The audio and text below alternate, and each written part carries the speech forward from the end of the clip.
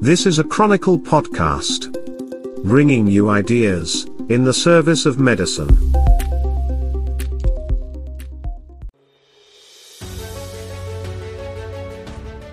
From the Chronicle podcast system, this is the NPC podcast of the National Pharmaceutical Congress for February 22, 2023.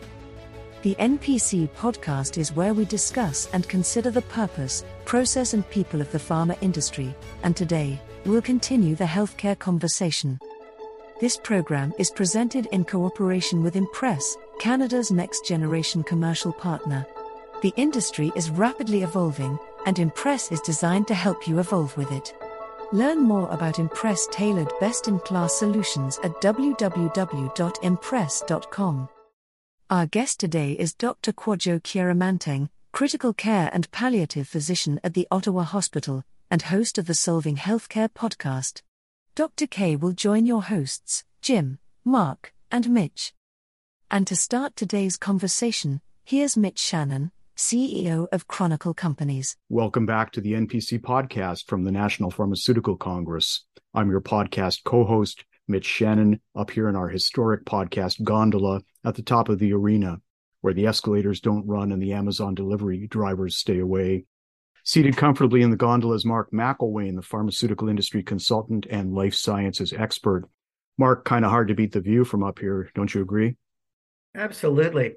And on a crisp day like today, I'm grateful that we're right above the Hot Stove Club, and grateful again that hot air rises. You know, we've got enough to go around here. So with us again is James Shea, General Manager of the Council for Continuing Pharmaceutical Education in frigid Montreal. Jim, aren't you supposed to be on holidays today? Isn't your wife waiting for you at the Maple Leaf Lounge at Trudeau Airport? Well, that's both an interesting question and an editorial comment because, I think we have to define holiday appropriately. To my wife waiting at the airport without me, it is a holiday. So, something gained. Gotcha. Well, collectively, we are your podcast hosts, known as Jim, Mark, and Mitch, because all the snappy brand names were already taken, such as Lester's Delicatessen or EQ Bank. It's a pleasure to welcome to the gondola the physician, podcast host, blogger, and health policy commentator, Dr. Kwadwo Kyeremanteng. Dr. K, it's great to see you again. Mitch, Mark, Jim, this is an absolute pleasure. I've been looking forward to this all week, and thank you so much for having me. The pleasure's ours. Let's get to it then. So you are the head of the critical care department at the Ottawa Hospital. Could you start by telling our listeners a little bit about your background and how you became interested in palliative and intensive care medicine? Yeah, I grew up in Edmonton, Alberta, went to med school out there. Always knew I wanted to do a specialty that involved being pushed, being challenged, and not knowing exactly what's going through the door.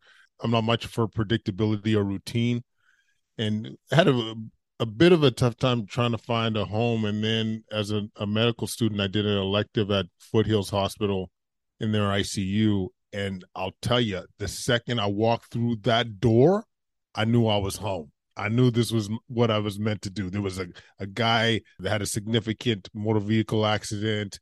There was another patient that needed to have a tracheostomy, so basically a hole in their neck to be able to make sure that they could breathe okay.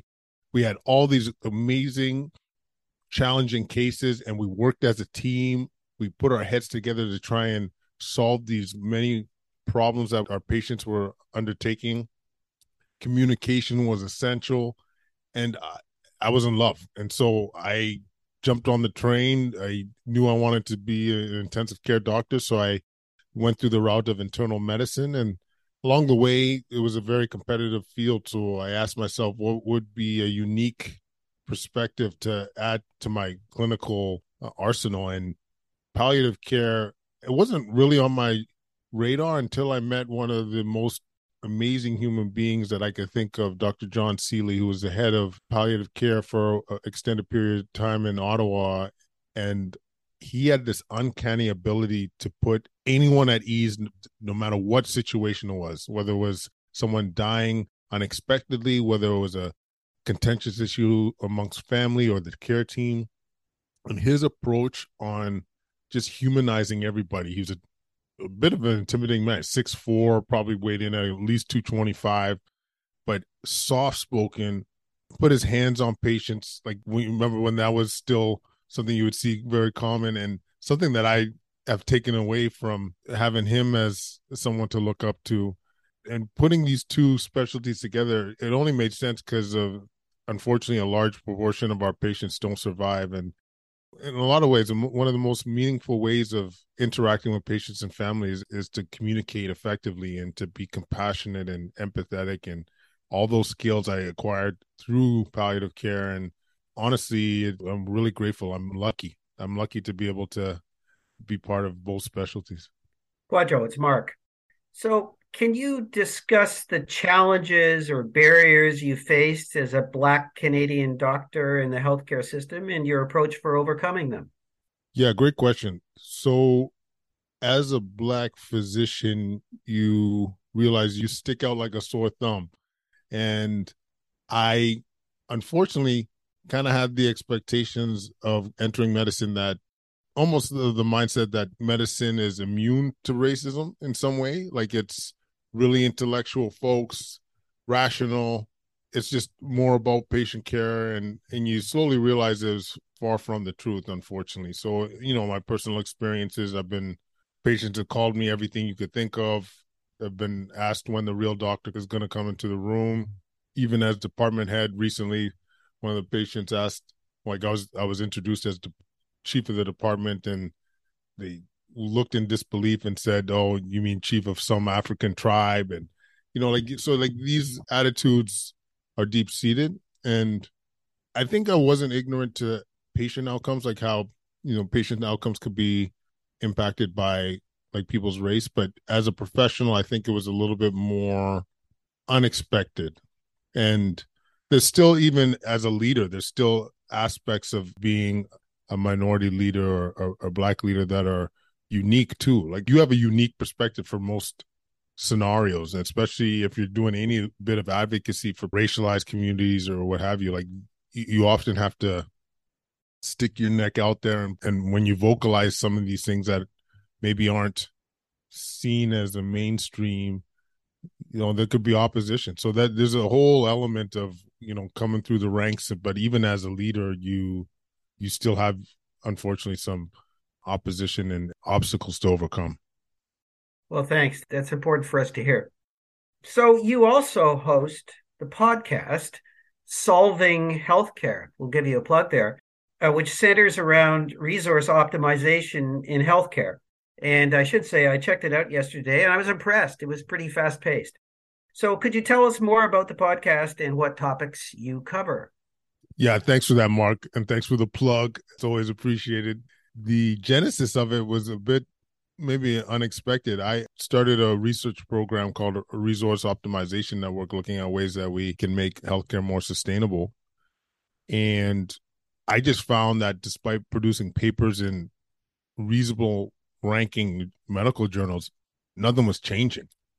Really, nothing was changing. So we asked ourselves, how do we get the word out on some of these initiatives? How do we, actually create change? And the idea of hosting a podcast came about. And so we covered some of the issues that we were seeing firsthand, like the lack of advanced care planning and how inefficient that could cause, the strains that could put on the system.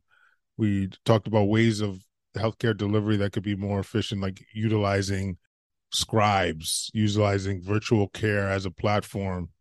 And then the pandemic happened, and we just wanted to be a voice of reason and balance. And so we covered a lot of that. And then throughout the pandemic, it was very clear that, metabolic health was a concern. So metabolic health being obesity, type 2 diabetes, high blood pressure, high cholesterol, like any constellation of those symptoms is what we were seeing amongst our COVID patients. So to me, learning that some of that aspect can be reversed or improved, we really put our heads together and say, how can we advocate for prevention? Talk about people getting healthier, learning what to eat, how to move their bodies, creating a sense of community, reducing their stress. So that was a huge driver. I would say is our main point of view right now. The kind of thesis we're at is, what can we talk about or tools we could provide our listeners to avoid seeing someone like me in an intensive care unit. Because when you look at resource utilization and optimization, the ticket's to avoid entering the door. It really is. Like when you look at 1% of your gross domestic product is involved in taking care of ICU patients, a number I often throw out there, $50,000 for a COVID admission, one patient, $50,000. So let's invest, let's strategize, let's give people the tools to avoid using acute care, avoid seeing me in an ICU. And that's been the biggest passion of late. That's super interesting. It's Jim here. Now, you talked already about avoidance. Can you tell us more about how technology can be leveraged to improve resource optimization and make healthcare more equitable in those patients that have not avoided coming to see you? No, Jim, this is one of my favorite topics because I don't think we leverage technology as much as we could be. I just give some examples. So when, like at this stage, when we've had to use a lot of virtual health and telehealth, I think we could amplify that significantly. Like one of our initiatives that we're doing is virtual critical care. So my team can see a patient in a smaller hospital, smaller community hospital, and help resuscitate them, help address some of their clinical needs, and educate the staff around there to avoid being transferred to a tertiary or quaternary care facility because they're getting world-class expertise in the moment when they need it. And yes, we might not be physically there, but we are still using the tools in front of us to be able to assess and manage the patient.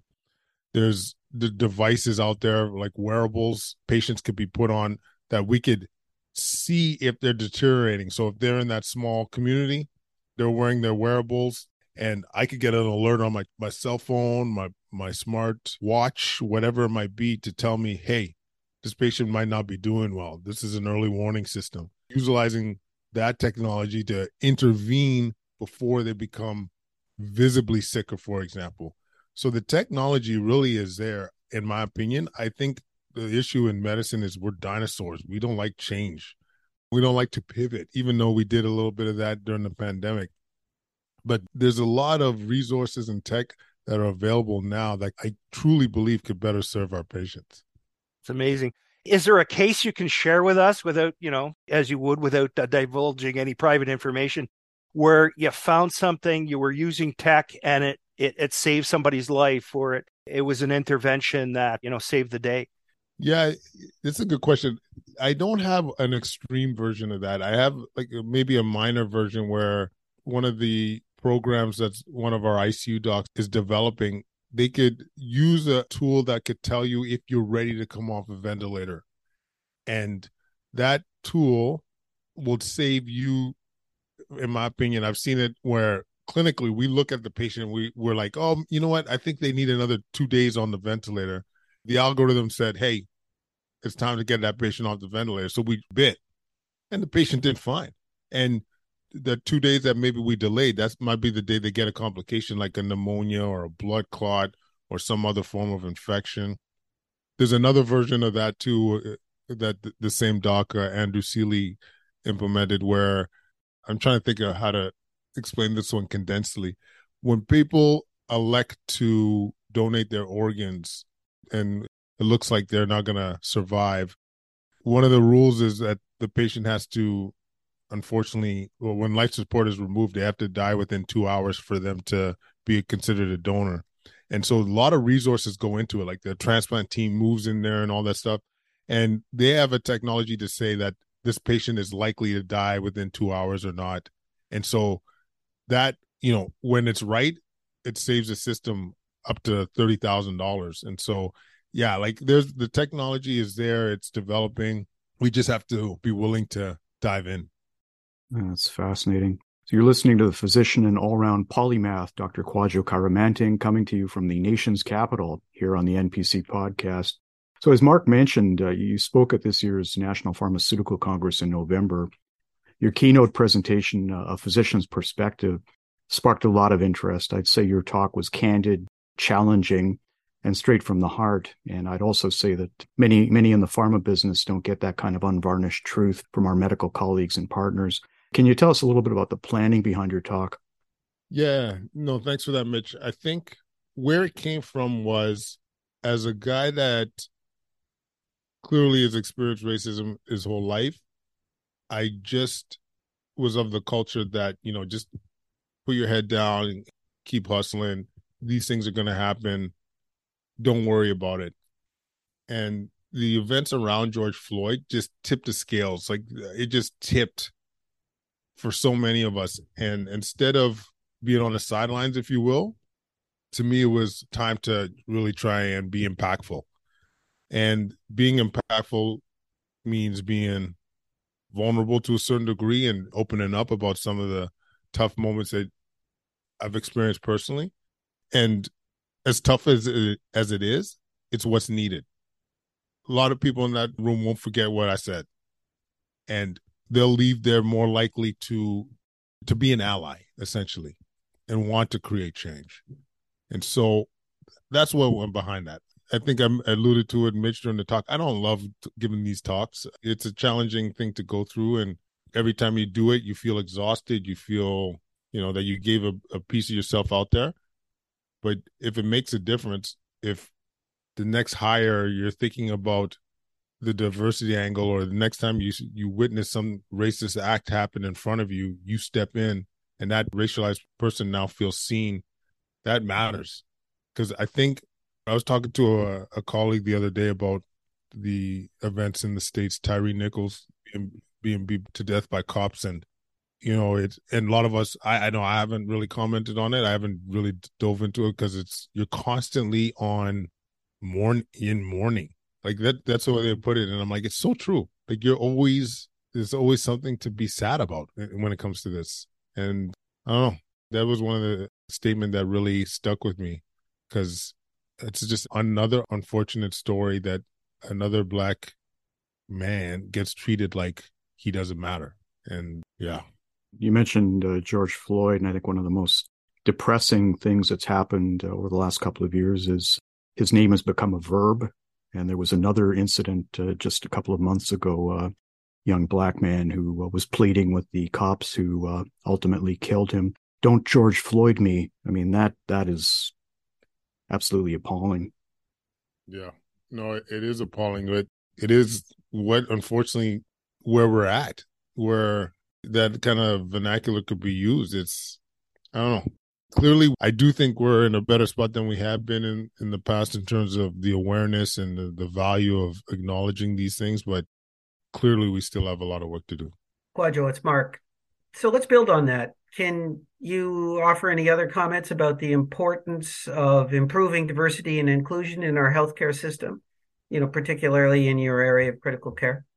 Yeah, the importance is a lot of us value doing the best for our patients, serving our patients, and being a diverse organization. You could only make your group stronger. Like, that added perspective is only going to improve patient care. I can't count how many times in my career, me being Black and recognizing a Black presentation, or whether someone's having a sickle cell crisis, or just being able to relate to them at a personal level because of shared experience, has improved that patient's experience. And that's what it's all about. And if we're going to take it as seriously as we say we are, this is a step. Like, having representation matters. And as I said, it will only make your organization stronger. It will show you where your soft spots are, where you're missing out on. And it's a win-win as far as I'm concerned. It's not like, we got to be more diverse and put our heads down. It's, hey, we're going to be more diverse because it's going to make our organization stronger. And then the other part of it too is just be a compassionate person. Like, God damn it. Like, at this point, just lean on compassion. Why you want to treat someone like inferiorly just based on the way they look or the way they speak? Come at it with some love. It's time. Absolutely. And we were wondering if you could share a tangible example of a situation where cultural competency made a significant difference in patient care. Yeah, I can think of at least a couple. So I remember, so sickle cell is a blood disorder that affects people from African descent, and they could come in with pain crises because basically they're getting poor blood flow to their organs.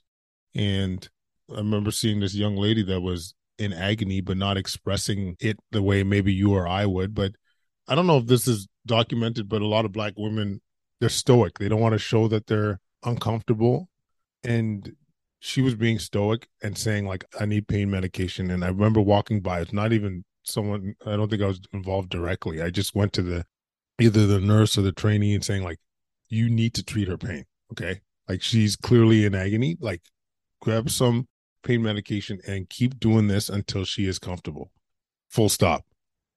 There was another situation near a palliative patient that was viewed to be a little bit challenging, and she was from African descent, and I just remember being anxious about meeting this person, and after meeting them and talking about shared experiences and cultural shared experiences, and like, she totally softened, was a completely different person, opened up about her fears, and just, her dying experience was completely changed, more open with their family.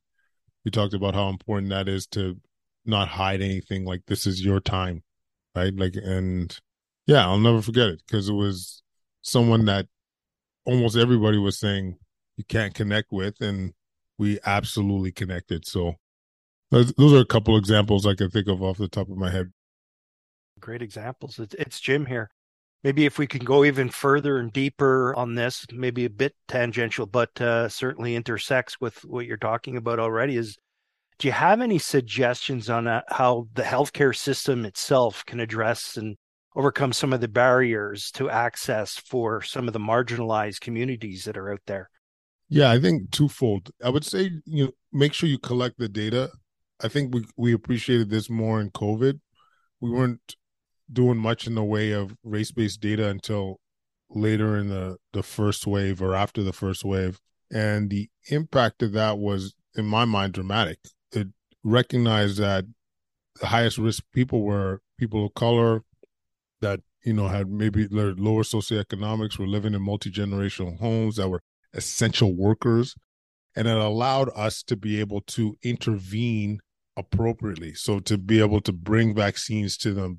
This didn't happen, but paid leave as a potential option, isolation centers in the community. You could bring meaningful interventions that will impact patient outcomes significantly when you collect the data. And the other answer to that is, this is where I think representation is also important, because to be able to communicate, to be able to hear their concerns, it's much easier to hear it from someone that might be in the community already or appears that has similar background as them. And so I think this is where the value of representation can really make a difference. But yeah, data and representation. Well, let's go even further down then. Let's focus on the pharmaceutical industry itself. How do you think the pharmaceutical industry can improve and better serve the diverse communities? Yeah, here's another one where, when you're doing your trials, when you're trying to assess impact, it can't just be, white Anglo-Saxon folk. The data's got to be diverse. Because one thing, if we've learned anything, is that medication treatment, it can differ between races, right? Like, I think of ACE inhibitors as a small example for Black folks. That's not going to impact their blood pressure. So if we want to make a difference, we need to collect the data and make sure that there's a diverse set of patients within those studies. I think also just always thinking about not just what's going to make the most dollar, but also thinking about, if this medication or treatment is going to make a difference, who needs it the most? And sometimes that's going to be racialized communities, sometimes it isn't. But when it is going to be racialized communities, like when I think of metabolic disease as an example of, like, it's right there. Yeah, we have to. And the way to me to sell it is, yeah, maybe it takes more investment, it takes more time, but the indirect cost of saving that ICU admission, saving that hospitalization is so important. So I think that would be my message to the pharmaceutical industry is, make sure that racialized folks are seen. Yeah, it's getting away from, randomized clinical trials to stratified randomized clinical trials. So there's stratification through racial groups. That's now the best way to go about it. And I'm hoping that industry's doing that a lot more. And honestly, if I'm being fair, I think it's better in general because the way medicine is going, it's going to be personalized. It's going to be more the question of who is this medication most ideal for? Who is this medication most likely going to work with? And to be able to do that, you need a diverse set of data, race, sex, age, body type, you name it. I don't know how far away we are from this, but even genetic profiling, like you're going to want to be able to personalize that medication to find that ideal candidate. So it's coming. So as we wind down our podcast, we're going to invite you to play our word association game. So just go ahead and say the first thing that comes to mind in response to each of the following phrases or words. So are you ready? Always. That's good. Okay. Diversity. Matters. Equity. Yes. Patient care. Evolving. Palliative care. Universal. Cultural competency. Fancy. Not your favorite term, I gather. A boatload of points were awarded, though. I'll tell you that, gentlemen. I agree. Lots of good points there. Thank you for those answers. And of course, finally, you've already been talking a lot about the future, but we're coming to our prognostication corner, and we've got to do it because now we've bought the southeast corners of every NHL arena in Canada and on the digital board. So, prognostication corner is going to be a big thing. So what bold predictions would you like to make, or can you make, or wish for over the next, say, 12 to 60 months? Healthcare is going to change significantly. The way we deliver it, the amount of public-private partnerships. I think you're going to slowly see more emphasis on prevention. I think people are tired. I think people are tired of the current healthcare system because it's failing. I think people clearly see it's never been this bad. And I'll say full stop, I've never seen it this bad in my almost 20 years of being involved in healthcare. So you're going to see some significant pivots. I think the amount of resistance to change that we've seen traditionally is going to dampen, but healthcare today is not going to look the same as it will tomorrow, for sure. Dr. Kay Kwadwo, thanks for spending some time with us and sharing your insights with our listeners. I understand you got another media appearance coming up. You're going to be taping an episode of The Social on CTV very soon. We'll be checking our local TV listings for that. And I hope we get to see you when you're in Toronto. Mitch, it would be an absolute slice. Jim, Mark, thanks for inviting me. And collectively, you guys are making a difference. And all of us, by having conversations like this, are making a difference. So thank you for including me. Well, thank you. Good stuff. Huge pleasure. And to our listeners, many thanks for spending your time with us. We'll speak to you again next week. If you've got questions for Dr. Kay, just send an email to health@chronicle.org. As always, we invite your comments about today's conversation. And if you attach your question as a voice clip, you might just become part of a future episode. We hope you enjoyed today's NPC podcast. If you did, please like it, rate it, recommend it, and remember to share it with your network. Find us wherever you get your podcasts, or just ask your smart device to play the National Pharmaceutical Congress podcast on Audible, or TuneIn Radio, or Spotify, or Apple Music. The NPC podcast is presented in cooperation with Impress, Canada's next-generation commercial partner. Check them out at www.impress.com. I'm your announcer, Leona Void, speaking. Thank you for your time today. This podcast was produced by Jeremy Visser, assisted by Spencer West Coast Eng, and Amy Ray Elder. Research for this program came from John Evans. The musical theme is performed with Joie de Vivre by the NPC Podcast Orchestra, under the direction of Maestro Nicola Melbrook. We'll speak again next week.